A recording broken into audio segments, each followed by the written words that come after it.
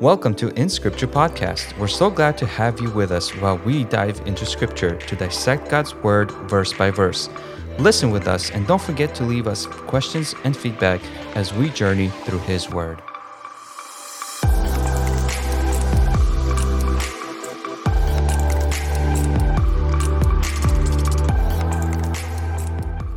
I forgot to write in the group chat, but I think it was the last episode or maybe the episode before that. Max forgot to add the pre-recorded like welcome or greeting to the episode. He did because I was listening and I thought my phone glitched out or something because it kept playing the same song, but way longer than you. Because usually it plays the tune for like a couple seconds. And then like the pre-recorded audio clip comes in. Yeah. But this time it was like 20 seconds of just the music. And I'm like, what is going on? Like I whipped out my phone and I was seeing if it like something was wrong. And then we just start talking. And I'm like, that's weird though. There's no intro. And without the intro, it's weird when you just come in. That beat gets stuck in my head. And I walk around all day and it's like. Okay, he's still recovering from his honeymoon, okay? Honeymoon. Give him some slack. He's been back for like a month. Okay. Man, we are almost done with Ephesians, guys. 5. We still Wait. got chapter 6. We have another chapter? I forgot. Look how excited he got. Serge, you said let's finish Ephesians in the group chat today. 5. I think we can do 6 too. Man, that's Hey, wow. you should know there's 6 chapters. We need to take a break after this, guys. I mean, chapter 6 is about kids and parents, the armor of God. Like the if anything about Ephesians, The armor of God. 5 and 6 are the ones that people know the most about. If Mark's here for those episodes, each piece of the armor is going to take an episode. So, it might happen. Just make sure okay. he's not on. Anyways, then I guess we're finishing chapter 5 today. And one of the topic of this last portion of chapter 5 is going to be centered around marriage, around a wife and a husband. And before we get into the passage, I wanted us to just kind of talk on topic, kind of as a cold open, but also something that maybe gets us warmed up on this topic as well. I wanted to ask you, so we've talked about this a lot. I remember asking you guys, like, what are some lessons you've learned? What are some good things you've like learned through marriage? What are some bad things that have kind of happened in marriage? Like we've talked about this topic a lot. My question for you, because a lot of what we're going to read today is the relationship between Christ and the church and a husband and a wife. But what I want to ask you guys is, how does your marriage, how does your relationship with your wife affect your relationship with your church? Or does it affect it? Does it encourage it? Does it hold it back at times? Have you guys experienced being held back or being encouraged? Obviously, don't expose anyone here or anything like that. But it's because it's no longer you making that decision. And that's something that, like, even for myself, you know, for someone who's hasn't even been married 2 years, that's something that I had to learn kind of as getting into being a married man. Being in my youth, I was never home. I was constantly doing church stuff. I was anywhere, anytime, does not matter, no matter the distance, no matter the price, anything. Like, I'll be there. The second you get married, that's not an option. Like, you got a wife at home, like you got stuff, you know, you got someone else to kind of think about. So how has marriage impacted your relationship to your church or just the church in general, or even just your ministry in church? I'll start out. So I went through several stages of this. In short, both my wife and I come from very active families. So my wife is a pastor's kid. So she was very involved in her church back in Erie because they have a small church, like 100, 120 members. So her family was involved in a lot of ministries. She herself was involved in a lot with like kids stuff, Sunday school, camps, orchestra, choirs, music, you know, helping her dad with sermon prep and a whole bunch, just a lot of things. I myself was involved in a lot of things church before we got married. You know, back the church I used to go to, I was in Awana, Sunday school, youth stuff, orchestra. Yes, I was in orchestra, band. The flute? Clarinet. Sundays must have been a really relaxing day for you. It was compared to the rest of the week, actually. Really? I think right now, at least last year, for the last 9 years, Sunday was actually the most hectic for me. But the day of rest. Once I stopped Sunday school, that has changed. But really, it's been stages. So before I got married, I was very extroverted. And what I mean by that is that if I had a choice to either go out and hang out with friends or do social things, I would choose to stay home. Now, if I started to do social things... So you were introverted? I was introverted. Okay, you said sorry. extroverted. Okay, I just was. making sure. Sorry, let me clarify. Yes, extroverted. Before I got married, that was my preferred choice. I would go out and hang out rather than stay home. Once I got married, that flipped. I'm like, I just want to stay home. But like when my wife like pulled me out of the house and we actually hung out with friends, I never regretted it. Like it's easy for me to have conversations, start conversations with people, but that's not my preferred thing.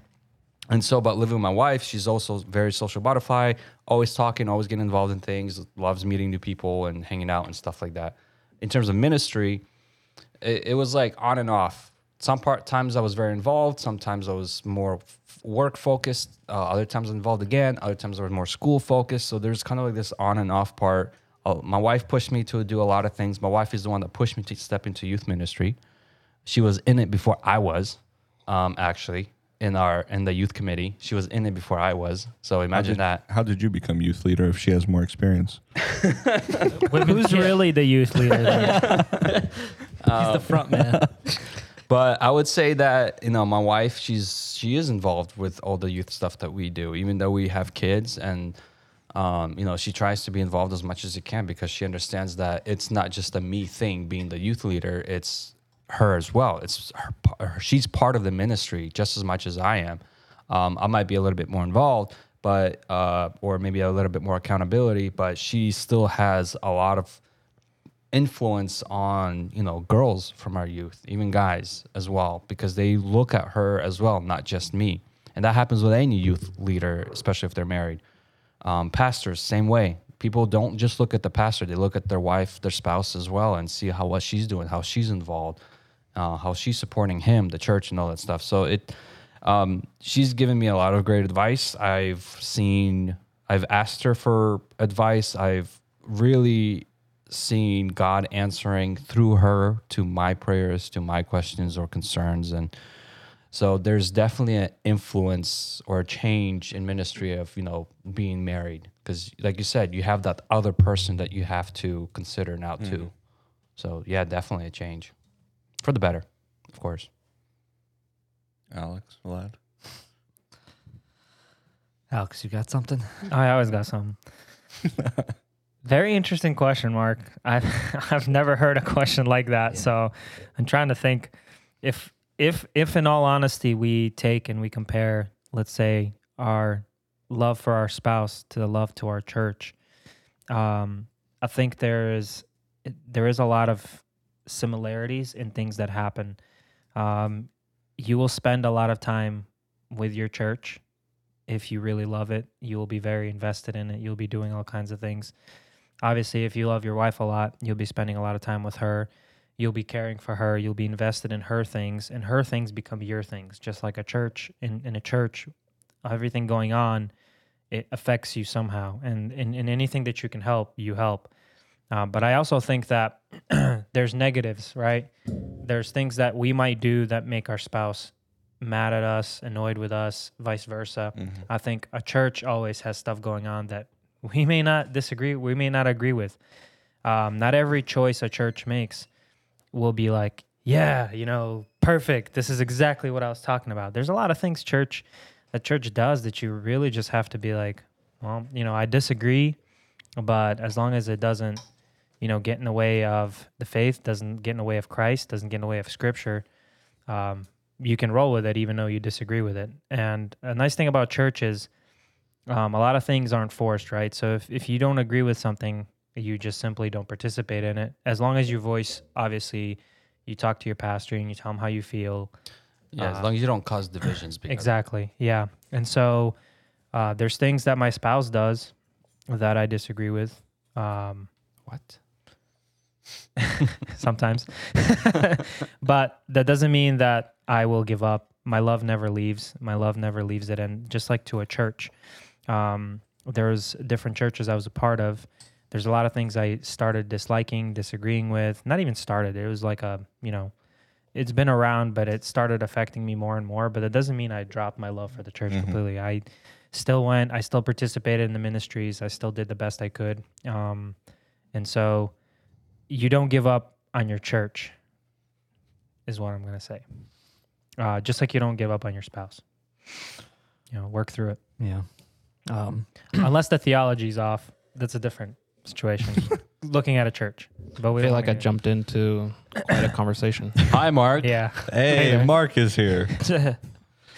So, Mark, We're finishing Ephesians today, by the way. Well, don't throw Mark under the bus. You got to go first. Wait, Mark. talking to Mark, while you're here. Well, let me know if there's doesn't a know the question. question. I want to know what it is. I was going to say, Mark, Yeah, can you yeah. repeat your question? I don't even know how to I don't know how to phrase it.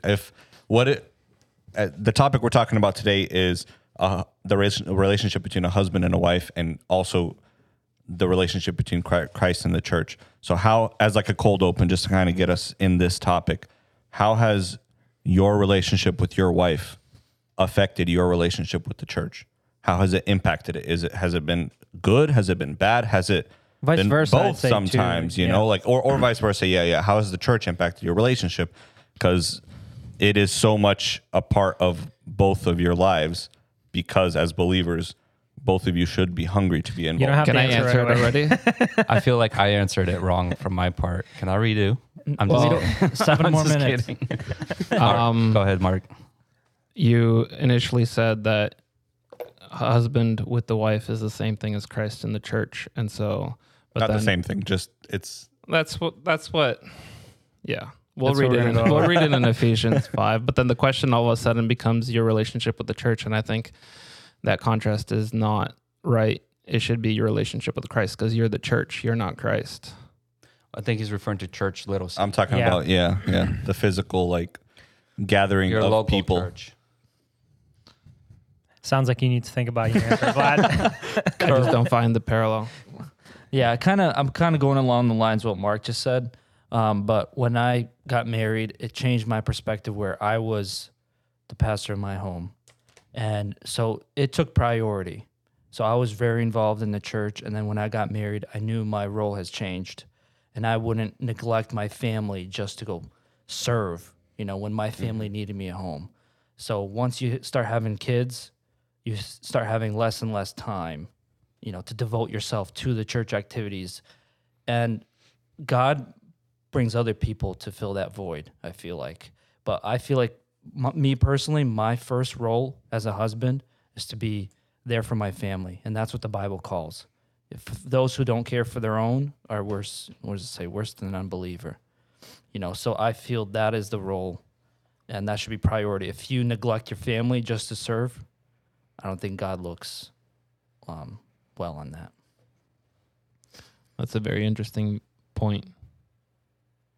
I think I'm happy, just going along with what you said, Vlad. I'm happy that earlier on, before I even got married, that this truth got pounded into me, that even the requirement of a pastor or an elder or someone who's actually serving in the church, even deacons, they have to be overseers of their own house first. So the priority lies in your own house, and then the church. And then so if I'm not making sure regarding the spiritual life of my wife, but also I'm not loving her, but yet I'm serving in church, that's my priorities are incorrect. That's why I asked this question, though, because your relationship with your spouse, whether it's, you're the wife listening and you're thinking about your husband, you're the husband listening, thinking about your wife, your relationship with your spouse is so integral to the way you perform your ministries at church. Mm-hmm. And that's why it is so important to consider what are the effects of my marriage right now, like on my activity in the church.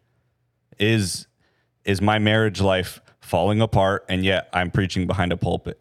Am I going to band practice every Tuesday or Thursday, but I am having fights with my family at home every other night? Because it is so important for both of these portions of your life to be working in sync, because it is so important for a husband and a wife to be able to work so well together, because it does affect their church life. It does correlate into that side of their life. Of course, talking on a grand scheme, Christ is the ultimate goal. That is the ultimate thing that we do strive for.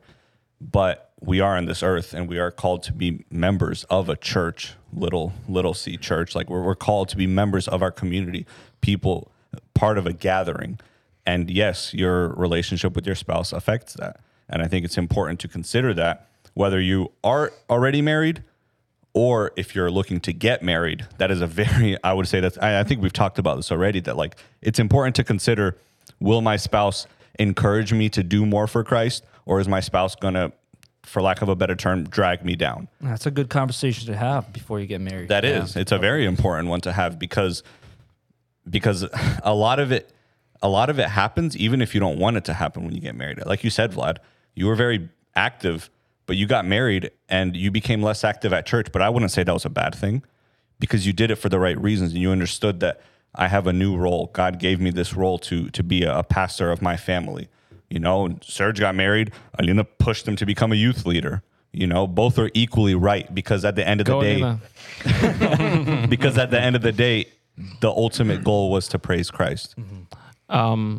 I like what you kind of pointed there, but I think it doesn't only tie in with the husband and spouse dynamic, but also with your parents if you're not married, with your siblings. Because I noticed myself when I, like every Russian, you know, you get piled on with service and you're never home. So it's like you come back from school and it's like you do homework for a little bit and then, oh, I have choir practice. Oh, I have Bible study. Oh, I have this. And then when you have like 2 or 3 choir practices mixed in with different types of stuff, you're never home. And so what I would find myself doing is I had a very poor relationship with my family, especially with my mom. And she would tell me to do something and it's like hypocrisy. Because I'd say, "Oh, I'm going to Bible study," and what the Pharisees did. Exactly. And I caught myself at that point, and all my choir directors are thinking I'm crazy. I'm like, I have to pick one choir practice because I was a member of like 3 different choirs, and I was like, I'm gonna have to cancel this other one or in this other one. Like, why? I was like, because my family comes first. They're like, what are you talking about? God comes first, and I was like, yeah, but you know. If I'm trying to serve God, but I'm being disrespectful to my mom, I'm not listening to her, I'm not being obedient, and at times I could be even angry and say things out of spite, I'm not doing God's will, you know? You're not being faithful in the little things. And God requires... Which are the most important. Which are the most important. They're the foundation on which God... If you can't fulfill the basics, how can God build on that foundation? How can he use you when you can't just fulfill the basics? Well, the basic ones, like you already touched, is about submission, which we're definitely going to get into today. So let's go ahead and read Ephesians chapter 5. Vlad, if you can read for us 22 to the end. That's the part we're going to be talking about today. All right. So chapter 5, we talked about walking in love, filled with the Spirit, giving thanks always. And last, verse 21, submitting to one another out of reverence for Christ. And then we jump into 22. Wives, submit to your own husband as to the Lord. For the husband is the head of the wife, even as Christ is the head of the church, his body, and is himself its Savior. Now as the church submits to Christ, so also wives should submit in everything to their husbands. Husbands, love your wives, as Christ loved the church and gave himself up for her, that he might sanctify her, having cleansed her by the washing of the water with the word, so that he might present the church to himself in splendor, without spot or wrinkle or any such thing, that she might be holy and without blemish. In the same way, husbands should love their wives as their own bodies. He who loves his wife loves himself. For no one ever hated his own flesh, but nourished and cherished it, just as Christ does the church, because we are members of his body. Therefore, a man shall leave his father and mother and hold fast to his wife, and the two shall become one flesh. This mystery is profound, and I am saying that it refers to Christ and the church. However, let each one of you love his wife as himself, and let the wife see that she respects her husband. All right. It's a lot of material, a lot of things we can talk about here. Pretty much every single verse, if not half of a verse, is, a sermon on its own. But we're going to try to tackle this in the next 40 minutes. I think we can all agree, probably all of us at this table have at least mostly of an understanding and actually an experience of this. I don't think you have to be married 20, 30 years in order to fully comprehend how to love your wife and how your wife loves you. And I think the key is if you can unlock how and understand how Christ loves the church, it'll be a lot easier for you to understand how you're supposed to love your wife, or vice versa, husband or wife loves the husband, right? So I think like we're all probably 10 years and over, getting close. 9 years. 9 years today. Yeah, we're 8 years. They're gonna be 10 in August. Me and Mark. Yeah. So Not that we're married, but Mark, you don't count. You're like 2 weeks. You're a baby. zillion. Are you less than Max? Wow. Just kidding. You're going on Hey. 2 years, aren't you? I taught Max everything he knows. Max, you're invited to next week's podcast. One thing I just wanted to say before we get into this wonderful passages is, man, how much I wish I like really opened my mind to this when we just got married. I will say I've heard this. I've heard Ephesians 5:22. I've heard it so many times. I've heard so many sermons on it. I've heard so many people kind of open it up and like, you know, give it to you on a plate. Like, here, if you understand this, your marriage will be, you know, you will be fulfilled. You'll be complete. And I never fully understood it. But I think the reason, and I go back to my original point, the reason I never understood it is because I truly didn't understand how Christ is the head of the church and how he loves his church. Mm-hmm. And I think no matter how much experience you have, if you don't get that first, it'll be very hard for you to understand this. Would you guys agree? Open table discussion? I don't know. Yeah, I think for the most part.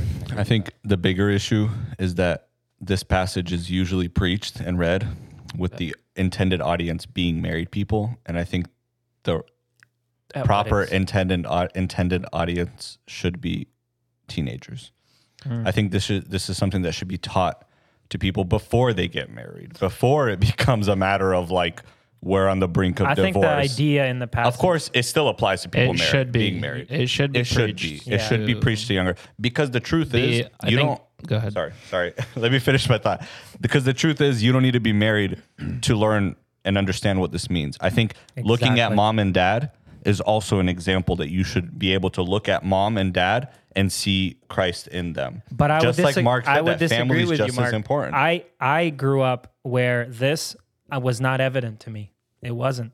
Nobody like I and I'm not talking about just my family. I'm just talking about I've seen a lot of families where, yeah, the two people are married, they have children, they have families, but there was very little that I saw the actual love. But then again, I'm not living with them, right? So I'm sure there's many things that I wasn't aware of, but just in my family that I was around, I didn't see this. You didn't see good examples of this being lived out? Is that what you're saying? Yes, and the reason being is because the idea is not just husbands and wives here. The idea is Christ loving the church. Well, that's But that's right. the main idea. Main idea, correct. But that's what we need to understand first. And anyways, that's Can we work backwards on this one? No. Well, I just want to like read verse 32 and kind of maybe have everyone else kind of think about verse 32 while we go through verses 22 through 33. yeah. Summary. Yep. Because he says, this mystery is profound.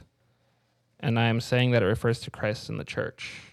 And he keeps making this comparison between the Christ and the church, and then the husband and the wife. Yeah. There's something there. And he says, this mystery is profound. So he's even saying that it's a mystery. And he's not even going to go into full details on the mystery, but he's saying that it refers to Christ and the church. And that's talking about the relationship between the husband and the wife. So that's Yeah. just something for us to keep in mind while we're going through this. Is the mystery the relationship between Christ and the church, or between the husband and the wife? Where's the mystery, are you saying? Both. But I Both. speak concerning Christ and the church. So verse 31, therefore a man shall leave his father and mother and hold fast to his wife, and the two shall become one flesh. I think that's what he's talking about here. The leaving and also the becoming of one flesh. This mystery is profound, and I'm saying that it refers to Christ and the church. And it's to the point where theologians say that the union that God made in the Garden of Eden, that was supposed to be a representation or a foreshadowing of what Christ and the church is supposed to be between the husband and the wife. And I think this is what Paul is saying in Ephesians, and it's a deep mystery, and we are not going to be able to get all the details out of it, but it's something that we should strive to even resemble our relationship in our marriage. Yeah, let's get into it. Verse 22, wives, submit to your own husbands as to the Lord. Amen. For, yeah, you can't Wrap start. it up there. Just end it right there. For the husband. Wait till verse 25, Mark. Were you saying I meant to That's the gonna own? beat you up right there. For the husband is the head of the wife, as also Christ is the head of the church, and he is the savior of the body. Therefore, just as the church is subject to Christ, so let the wives be to their own husbands in everything. So we see verse 22. It seems like it's a straightforward command, right? Relatively not complex. Wives, submit to your own husbands, right? As to the Lord. So a lot of things we hear, and I guess you guys can say either agree or disagree. A lot of times the way we hear it interpreted is that the wife should submit out of respect to the husband as if she's submitting to God himself, to the word of God. That's, of course, taken into consideration, especially the fact that if this is a truly spiritual man of God, meaning like a Christian that lives according to God's will. Do you think there's an important, I think there is, but why he says your own husbands? Because you are one flesh. Because you're bound to your husband. Yeah. I was just wondering, husbands, me, all of us have different viewpoints and different opinions on certain things, on how we should do certain things and how things are done. And it's not, my wife should not be looking at Serge and be like, but Serge lets Alina do this. Why can't I do this? And she's, I can't go around commanding your wife. He's not your own husband. And that's why this and this. And I'm not saying like I have certain rules set in place that my wife has to listen to. And I don't think that's what this is necessarily even fully talking about. And this is such a controversial point. I think this is very contested in the church. When especially taken out now. of context, it's controversial. Especially with Mormons a lot, because they see the plural form of this, and to them that's like an affirmation that it's okay to have polygamy. To those who are unsaved, this does not make sense. It's just like, why would I submit to my husband? He doesn't know what he's talking about. I'm more educated than him, or I know more than him in this area. Why should I submit to him? It's not just the non-believers. This is believers who don't understand yeah, this either. Yeah, And it's not it's just visible in unbelievers, but it's also in the church. That's huge too.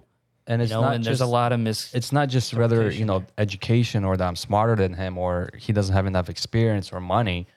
It's right now, especially in the time that we live in, it's all about independence. Equality. It's all about me. It's all about feminism. It's all about, what can I get out of this relationship by using my husband as a medium to achieve my personal goals And instead other of way me around. personally investing into our relationship When we to better see, both of us. yeah, when we see submission here, we have to understand it is not, submission here is out of the willingness and the love from the wife. It is not something commanded or not something that we are demanding as a husband, right? If we focus just on the wife right now, submit to your own husbands as to the Lord. If she submits to the Lord, she will submit to her husband out of love and out of her own willingness. It is not something that I'm going to sit down at a table and be like, all right, honey, we're married. Let me get something straight real quick, because that is me pushing and commanding something. So It should be an open- why does Paul say this to wives to submit to their husbands as to the Lord? Why does he go on to say this? And then even go on in verse 24 to say everything. Yeah, I mean, we can freely cover that. So, Serge, going along with your question, for the husband is the head of the wife, as also Christ is the head of the church. So, the husband is the head of the wife, and then what's above the husband, right? Christ is the head of the church. And so, therefore, just as the church is subject to Christ, so let the wives be to their own husbands and everything. So because the husband takes a role of responsibility, the overseer, the protector of his family, of his children, of his wife, and we are standing in front of Christ as husbands, we're subject to Christ. So the wife falls under the husband. That's how I see it. So we are introduced to this idea of headship, right? Yes. Hierarchy. Yeah, hierarchy structure, call it what you want, but I guess just in biblical sense, we'll just call it headship for now. So we have the headship to the wife is the husband, and the head to the husband is Christ, right? The head to the wife is also Christ. Yes. Just yes. the head to the church is Christ. Yeah, but Paul in 1 Corinthians 11 says that the head of every man is Christ. Yeah. Exactly. Of course, taking into consideration the church. We're not disqualifying that. But why is there this structure? Why do you guys think this headship was implemented? I think it's because of the role of the husband and because of the role of the wife. I kind of brought it up. Sort of. Was it always there? My question is, was it always there? Well, if we go back to Genesis, who did God question first? Okay, that's where I was going. Yeah, we see that, but among that, there's many other things that because the Bible tells us this is how the order goes. We have to just fall into that and understand. And Genesis has a big part in it.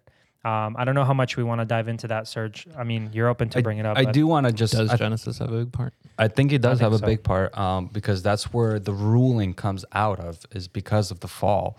But Paul also, like I mentioned, 1 Corinthians, chapter 11, he talks about headship and authority. And there's a part of that he also references back to Genesis in that passage, talking about how woman was formed out of man, that she was made for man. And he's referencing that back to Genesis because in Genesis we read that she was created as a helper. That doesn't mean that her value is any less. That's not what it means. But she was created to serve a specific purpose. And especially after the fall in chapter 3, like you guys said, when you said that when God was confronting them for their sin, he'd asked the snake first, then he asked Adam first.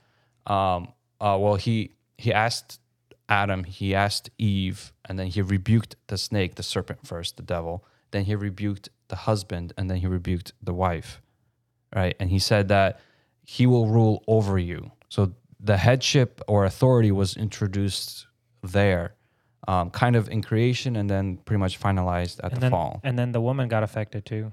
She got affected, Childbearing. childbearing and sickness, and her desire for her husband. But the final ruling was established there, I think, in Genesis 3. What do you guys think? I know Mark probably has more to say about that. No, I think it's settled. I think we can make a connection. Yeah. But I think initially, like you said, from the beginning, it was so. yeah. Mm-hmm. From the beginning, even he said, a husband shall leave his father and mother in order so that he could become one flesh. Yep. That's the reason, and that's how it was made from the very beginning. And even Christ spoke to this when he was talking about divorce and the law that Moses gave. I know that's kind of a separate topic, but I think one thing here that Paul is pointing out is this mystery, the relationship between husband and wife and Christ in the church. It's profound, and it's been there, I think, from the very beginning. The intent was to show that, because we know God planned everything in advance. So, yeah, everything on earth is to reflect what's in heaven, right? It's to reflect God. Of course, it's been corrupted through sin, but ultimately the design was to reflect everything that God is. He is in all creation, and same thing. Going back to submission, we see that between Christ and God himself, especially in the Garden of Gethsemane when Christ was praying, the high priestly prayer, right? He says, let your will be done, not mine. Although God technically gave him full control, but he still submitted to God out of love, out of admiration, not just to the Father, but because of the church as well, right? Yeah. He died for the church, and he's trying to reflect that love between how much he loved the church, that he's willing to submit to his Father even unto death. And I think we're supposed to kind of that love, that standard of love, which is like Mark, like you said, and how Paul writes it, is so profound and mysterious, right? Like the relationship between a spouse, a husband and his wife, it's only like a mirrored fraction of that can somehow maybe try to replicate that. Well, let's read it. Let's read 25 then, because you already started touching on it. Husbands, love your wives, just as Christ also loved the church and gave himself for her, I have a question before we jump ahead. Talk about 24 yet. What do you started talking about 25? Verse They're all tied. Go ahead, together. Mark. Verse 22. As to the Lord, what does that necessarily mean? I know we kind of hit on it, like to what degree? And then the question then becomes is like, in what is the wife supposed to be submissive to? In everything? And what is everything? And how is the church submissive to Christ? And why is the church submissive to Christ? So to answer your question, we're going to go to 21. Submitting to one another out of reverence for Christ. Mm-hmm. That's kind of saying if you have love for Christ, you will Mhm. submit to Mhm. your own husband. Okay. So it's like it's the same thing here.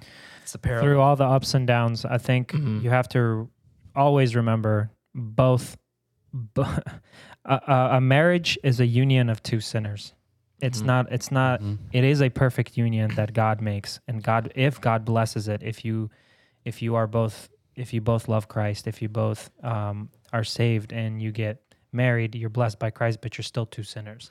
I was gonna bring up the example of 1 Peter chapter 3, where he talks about wives submitting to their husbands, even if he is an unbeliever Mhm. or ungodly, because it brings up that specific example where she is still should submit to him, that through her good deeds, through her submission, he can come to Christ. Obviously, easier said than done. Obviously easier said than done, but of course there's still boundaries that she should not fall into sin just because he says so. Like, for example, if he says, like, go rob this bank, I don't think, she ought to be submitted to that extent, right?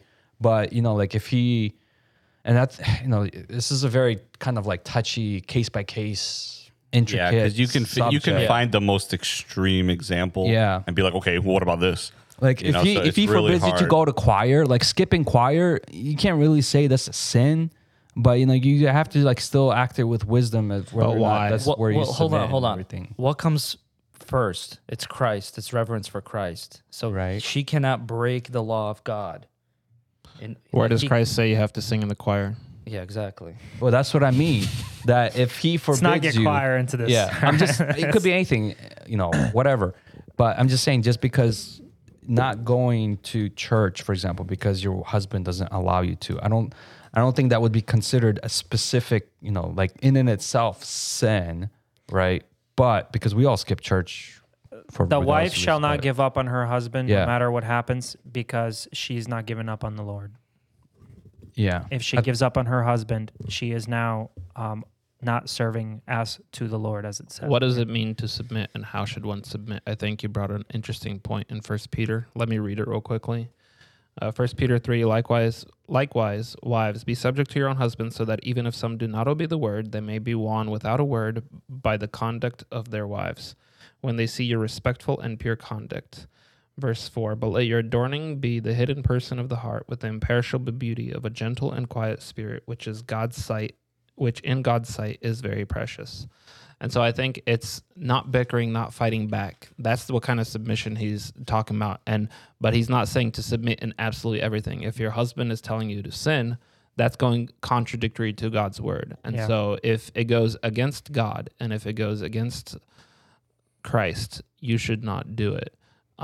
But at the same time, you shouldn't be that person who's like, no, every time your husband asks you to do something, or, in submission to certain things, you fight and bicker and complain the whole time. And then finally you do it at the end. That's not, especially that's what Peter brings up here, is that's not how you win your husband's heart. Right.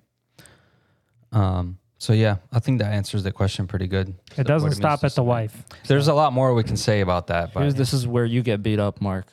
Verse 25. Can't wait. Husbands, love your wives as Christ loved the church and gave himself up for her, that he might sanctify her, having cleansed her by the washing of the water with the word. Do you love your wife as yourself, Mark? Yeah, dude. I'm not gonna say no. he hesitated. This is being recorded, Vlad. I mean, this is a tall order. Oh, you yeah. know? I will be completely honest. Like, I think the structure is perfect, but that, like you said, we're two sinners. The execution isn't perfect. We're always stumbling and always aiming to meet that standard that God leaves.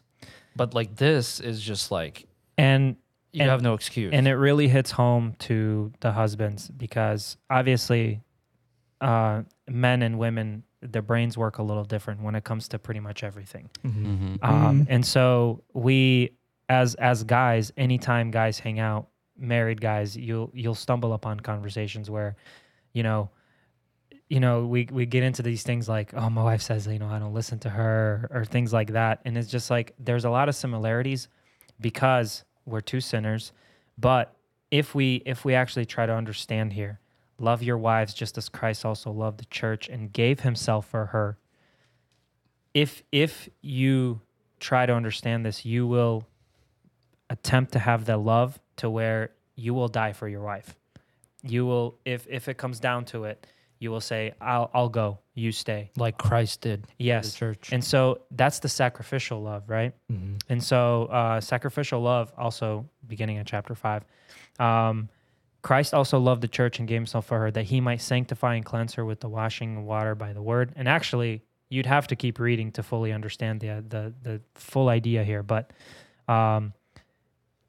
it doesn't come easy. It definitely doesn't come easy. So as a husband, you need to understand she is not only the other half of you, she is all of you. She is just as you are to yourself.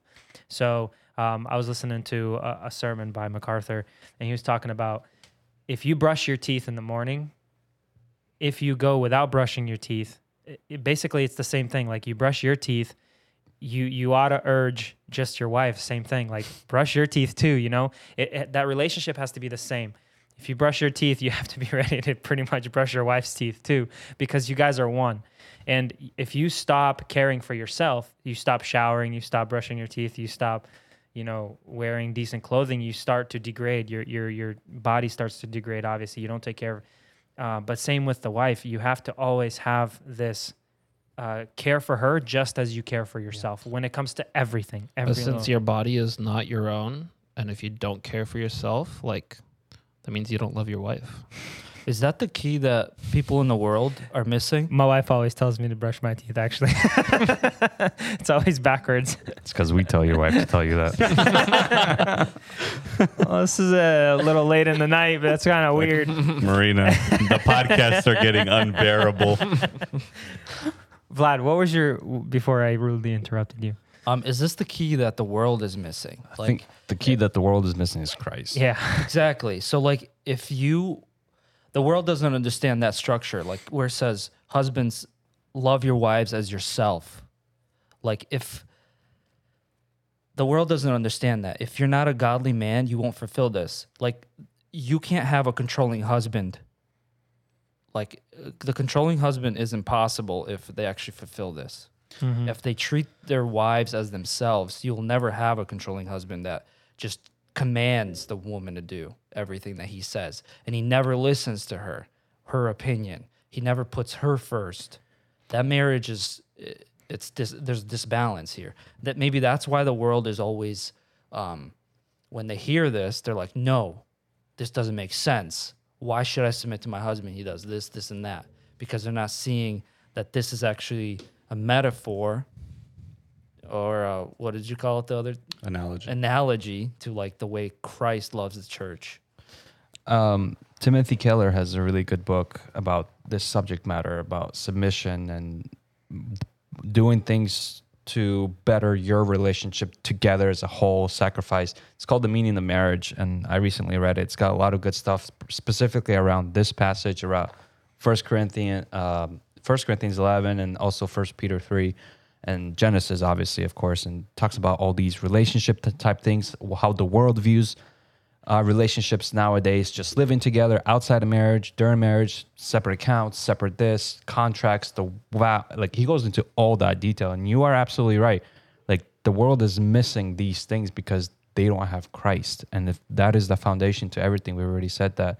But I like how Paul goes on here to say that Christ sacrificed himself, gave himself up for the church, not just for her physical well-being, but he emphasizes to sanctify her so that she will be without blemish or spot, to wash her by the word.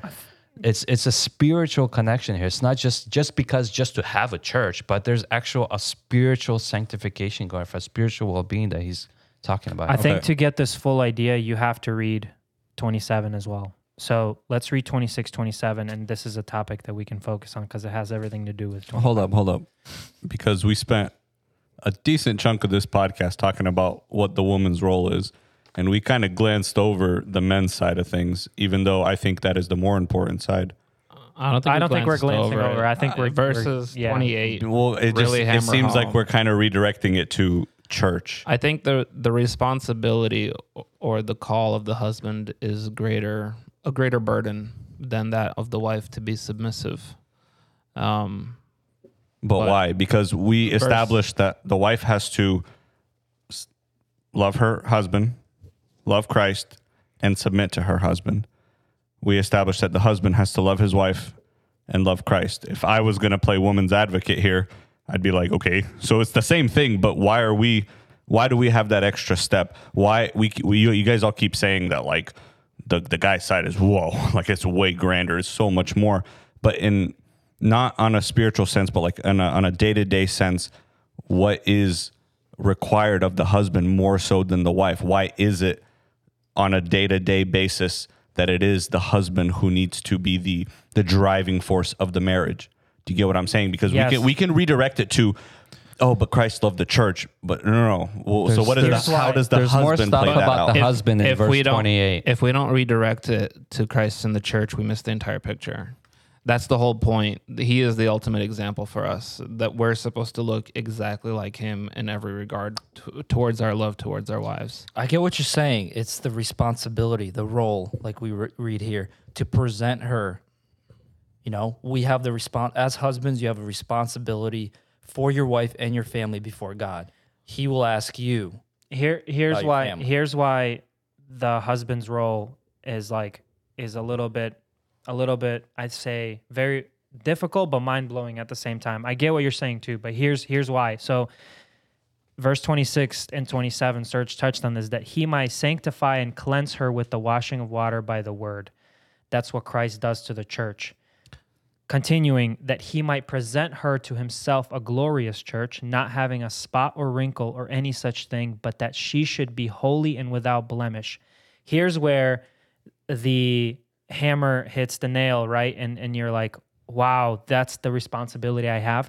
You, just as Christ has the responsibility or that he sanctifies and cleanses the church by the word, we should be worried and concerned and sanctifying and cleansing our wife as well. We're responsible for that she might be without blemish. So any urge, any temptness, any sin that the wife falls into, ultimately you're responsible to Christ for that. So you have to, just like Christ is sanctifying, washing the church by the word, you have to also consider and think about your wife, and you have to strive to bring the word to her. And ultimately, Christ will sanctify and cleanse both of, not only her, but both of you. But you are held at the responsibility for that. Can I read something? Sorry. Yeah. I was just going to say, this is one of the passages where people give evidence for the fact that the husband is the ultimate responsibility for the spiritual well-being of his family. So this passage, and there's other passages we can cross-reference, that this weight ultimately falls on him, not her. And the wife will sometimes even test you by bringing in certain things from the world, not in a mischievous, evil way, but maybe even unknowingly, or just to question you, see your opinion, how you're going to react. And depending on what you allow or not allow, it's going to determine how that's going to shape your family. So there's a responsibility. I know a lot of people, we hear this phrase that the husband is the priest of his family, which is not biblically accurate. You will not find a passage that says that the husband is the priest of his family or a pastor. Prove it. Find me the verse. You won't find it. Read me the whole Bible. Yeah. You won't find it. But there is a sense of responsibility, and we see that even back in Genesis. Adam was responsible. So that's where the difficulty comes in, is because you've been responsible for a lot of your own stuff. Now it's not just you. You're responsible for your wife, right? As well. And you answer to Christ, and both of you answer to Christ. And so you have to think about the sanctifying and the cleansing as well. But it's not just Sorry. You do yours. it's not just our responsibility to Christ. It's our love towards our wives should be the same as Christ's is to us. There's a key point. I think there's an analogy that Paul brings up here, which Christ began in the Garden of at the Last Supper, where he started talking about eat, this is my body, this is my flesh. So when this analogy about Christ and the church being his body, and that he cares for his own body, verse 23, Christ is the head of the church, his body. So the church is his body and is himself its savior. Verse 25, gave himself up for her. Verse 28, we just read, husbands should love their wives as their own bodies. I don't think the word bodies being used there is just a coincidence. He's pointing the same exact way, saying that you should love her just as your own body, because that's exactly what Christ did. He calls the church his body. And then so one thing for me that really stands out is we read this beautiful, absolutely amazing way that Paul opens up Ephesians in the first 3 chapters, and he talks about the work of Christ. And so I think at this point, we just have to kind of look back and see what is Christ's actual work towards us as sinners at the beginning, but then as saints in him and as the church. Verse 7 in chapter 1, in him we have redemption through his blood, the forgiveness of our trespasses, according to the riches of his grace, which he lavished upon us in all wisdom and insight, making known to us the mystery of his will, according to his purpose, which he set forth in Christ as a plan for the fullness of time to unite all things in him, things in heaven and things on earth, lavishing us with grace.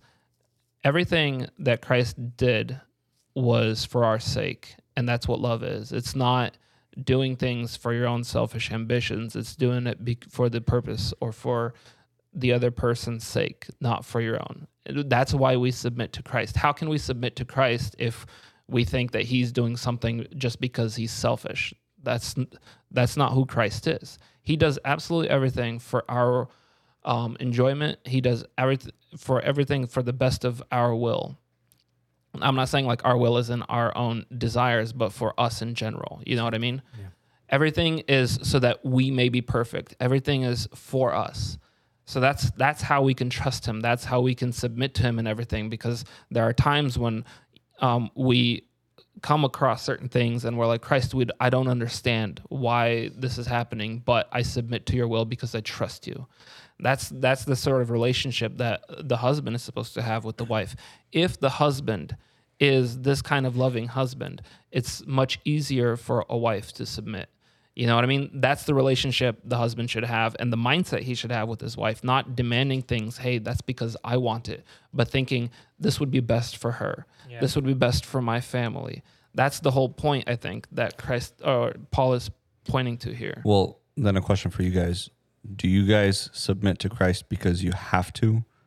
Or at this point in your life, is it because you want to? Want to. It's because we want to. Because when you know who Christ is, you know that although we have to, yeah, we do. And everyone will at one point. Like one day, everything will burn and everyone will realize. Every knee will bow. Yeah, everyone will realize who Jesus Christ is, whether they have accepted him or not, or whether they made the right decisions on this earth or not. But when you get to know Christ, you realize it's not about being submissive. Like you don't think of it as submission. You think of it as, I desire to be this way. I desire to look up to you and to respect you and to love you and to listen to you. And that is the same, like you're saying, Mark, I'm just going along with you. Like that is the relation that a wife should have to her husband. And that is the kind of example the husband should set. And calling out to all the men out there, including us, including me, in order to be that person, how can you make your wife, how can you teach her or grow her to be spotless and without a blemish if you yourself do not know what it means to be spotless? How can you inspire that sort of Christ-like purity if you yourself do not study God's word on a daily basis, if you yourself are not growing in him on a daily basis, how are you to be that example? Why would she submit to you if you are not submitting to the Lord? It's something that it truly does fall on the husband's shoulders on a day-to-day basis to wake up and be a living, breathing example of the love that Christ has for his church. Again, that sucks. It's hard, it's hard for us to do it. We're sinners, but it is something that there should be that noticeable desire and hunger from a husband. And if you're not married and you're listening to this thinking, man, this is 10 years down the road for me, who cares? Like, I'll figure it out. I'm going to have some fun right now. Trust me, it's better for you to start earlier rather than later. Yeah. It's better for you to start being that person, start being that kind of man who can be that perfect husband. Again, even though you won't be perfect, but you strive towards the perfection of Christ. Like you said, Vlad, that this is part of your foundation, right? Mm-hmm. Christ, and establishing these standards of love for Christ first, for the church, as you would for your wife and everything. If you don't have these standards down right now, before you're married or early in your stages of marriage, like you said, 10 years down the road, when you think, okay, now it's time for me to actually start putting this into action. Well, back then you've already established a foundation of fun and everything else, living for yourself, that you're going to have to break that. And that's going to come with pain and suffering. And Christ is, Paul's warning us here, like, to try to avoid that. Do this as soon as you can. Like, we brought this question up, right? We touched on this, like, what was the intended age or intended audience for this passage? And I think it's everyone. I don't think it's a specific age. I don't think it's a specific audience. This is obviously for everyone, from young teens that are striving to get married to people in their 60s, 70s that have been married for maybe 50, 60 years that have just come from the world, right? I think this passage is intended for everyone. But yeah, that's all I wanted to say on that. I guess we can move forward. We done with verse 28? Kind of. I think there's some more that we can probably talk about. Just wanted to maybe think about how Christ asks us to be submissive to him. Is it done with a heavy hand? Is it done with enforcement? I don't think that's the case. You know what I mean? He asks us to do it, and it's up to us to submit.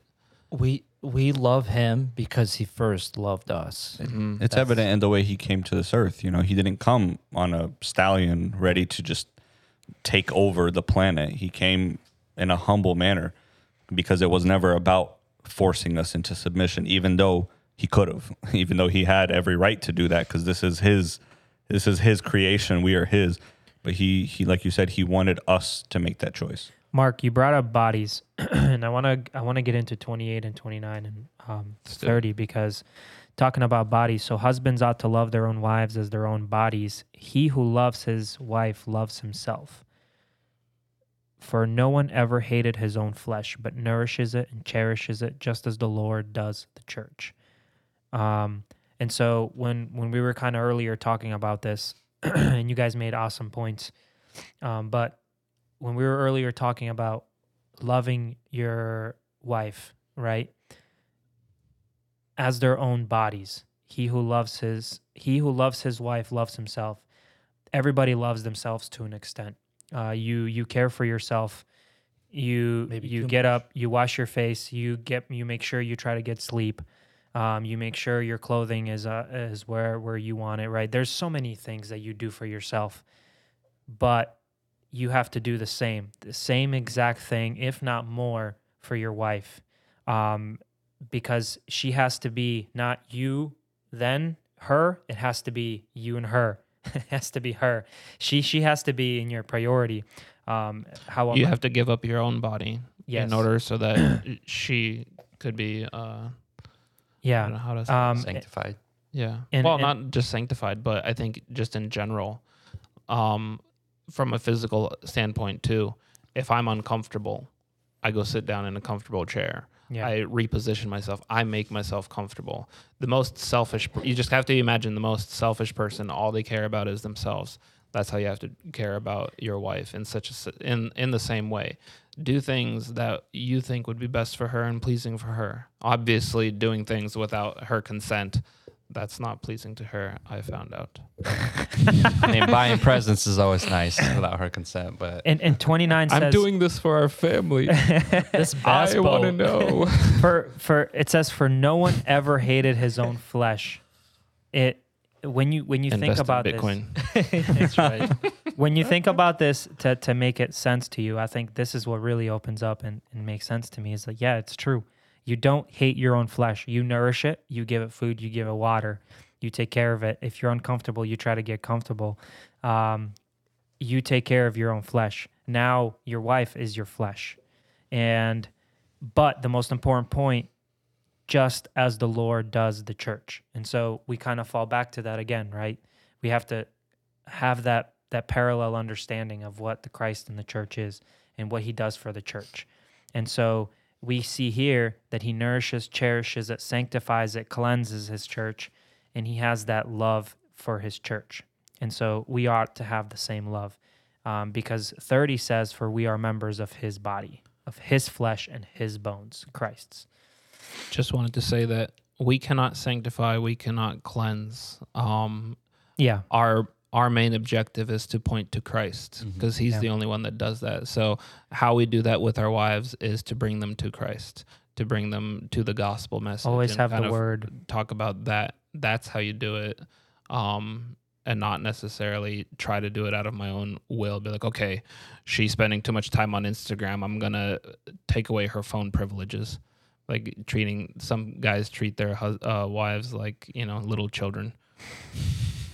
yep, I agree. Yeah. And in 30, and Mark, it's cool that you brought up 32 in the beginning of all this because it's cool to make that connection. For this reason, for we are members of his body, of his flesh and his bones.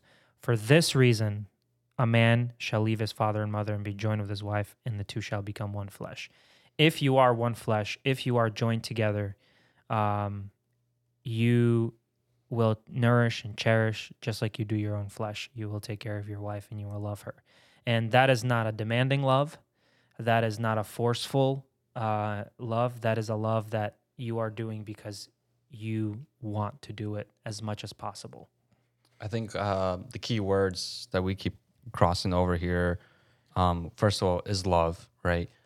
I think secondly, we started with verse 21 out of reverence, and ending chapter 5 says out of respect, right? They all kind of go hand in hand in this to create this perfect standard of love for our spouses, as Christ did for the church. And then he's just like, this is a great mystery.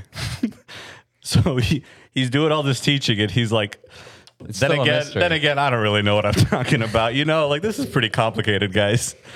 Which I don't think that's what it means. I'm just messing around. Like, it's funny how there's still so much we don't understand fully. Like, we really don't understand. I would say, I think he's more referring to the relationship of Christ and the church here. But I would say the same is true even between a husband and a spouse. I don't think that's what he's talking about, but I would say the same thing that, like, I don't think we fully even understand what Christ does between a man and a woman when they are in union together with his blessing. Like, I think there's something going on that is a little more than just physical that combines us and makes us that one flesh. And I think that's why he uses this as like the example of Christ in the church, because there's so much we don't understand. And husband and a wife is like such a small way to explain the grandness of how much Christ loves and cherishes his church. Mm-hmm. I think this paragraph nukes the love languages theory. You're really gonna touch into that right now? We're at You're really an hour and 3 minutes, dude. Yeah. We were supposed to do a separate episode on that. Yeah. Which we will. I think back. Come back next. it really does, because the kind of love and affection that the scripture teaches, just Ephesians 5 alone, you see that There's so many it's a parallels. connection to Christ. I feel like there's so many parallels between the relationship and the oneness, husband and wife, that when they're united, there's love and there's unity. And it kind of relates to the Christ and the church. When the church is not one with Christ, where it's not under submission under Christ, it can't function. You know, a marriage can't function when the husband has his goals and the wife has her goals, and they're not united. Kind of like what you were saying, separate bank accounts, separate lives, separate, everything's separate. A marriage can't have that unity, can't have that one. And I think these parallels are very apparent in the church too, where we are under submission with Christ and we follow his leading where he is going. And we are servants of Christ and we're supposed to be under submission of him. And I think there's a lot of parallels that we can take this so many different directions. Yeah. But it's just like, I think here profound. the point too is wives can't look at verses 25 through 32 and be like, this is the kind of husband you're supposed to be. If you're not this kind of husband, I'm not supposed to submit. We kind of cover that in even 1 Peter 3. Yeah. Thanks, Serge, for bringing that up. But at the same time, husbands shouldn't be like, hey, if you don't submit, how else am I supposed to be loving towards you? We look at Christ's ultimate example. He loved us before we even loved him. And so we're supposed to be pouring out this love, not expecting anything in return, doing everything for our spouse. And the wife is supposed to be submissive to the husband regardless. Well, yeah, unless it goes against contradictory to the Bible.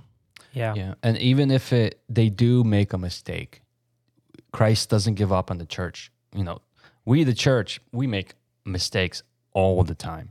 And, you know, we as husbands or spouses, we're not immune to that either in our marriages, in our family life. You know, we as parents, as husbands, as wives, I'm sure we all make mistakes. Always, either every day, if not every other day.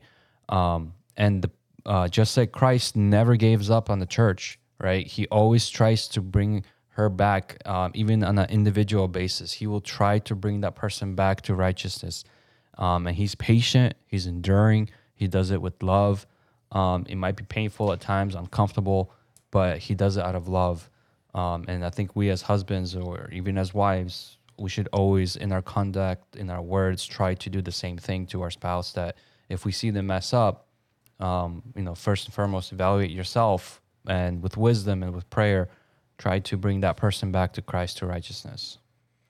Nevertheless, let each one of you in particular so love his own wife as himself, and let the wife see that she respects her husband. So why does it say respect? Why doesn't it say love your husband? Submitting to one another out of reverence for Christ. Reverence is also respect. So here Christ commands, love your wives. Mm-hmm. For the wives, he says, respect your husband. Mm-hmm. Those are two different things. Correct. But yet we are also called to love Christ. I don't So think you if can you- really have one without the other. Yeah. I think they go hand in hand. Who's read the book Love and Respect by Dr. Eggridge? Nope. No? haven't. Well, what he Cliff notes me. yeah. So the premise of the book is like the natural overflow of a woman is love. You know, she gives love. She loves to cherish. She takes care of the kids. Love just outflows naturally from a woman. A man, he is Naturally respecting. no, he's driven toward respect. That's why you see men going out to war, not out of love. It's out of respect for the men beside them, for the respect of their country. They Stupid go. men. They can lay down their lives for respect, right? So what he was saying, the author was saying that the man it's not natural for a man to give love in quotations, and it's not natural for a woman to give respect. But this is why he commands it here. So if a husband does not give his wife love, she returns that with disrespect. When he is treated with disrespect, he acts out with unlovingly, and it's like a circle that happens.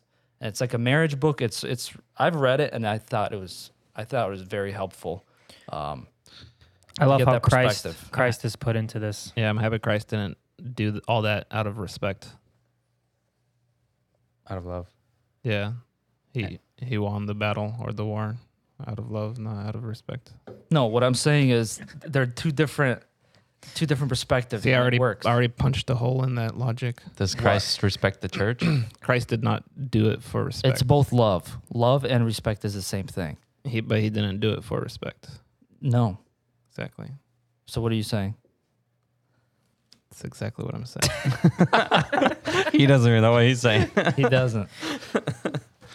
Just kidding. I don't know. Husbands, love your wives. Wives, respect your husbands. Amen. That's it, guys. Like, I don't know. Don't add anything to it. Just do it. We're already at 1:10, so I'm going to keep this wrap up pretty short. But to be cliche, but to do it anyways, I think the ultimate message is, of course, us as individuals submitting to Christ.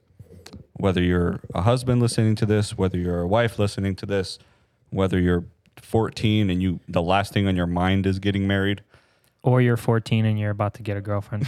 or maybe you're in the middle of dating Until you understand this. and that's something you're thinking about. It doesn't matter. It does not matter. We should do one on dating. At the end of the day, didn't we do one? No, we did on pre-marriage, We should do one. Prep. engaged kind of stage. We didn't do one on dating. But regardless of where you are in your life, the most important thing is to center it around Christ. I know that's the cliche, and I know that's something that we've all heard The truth. a million times, but it is the truth.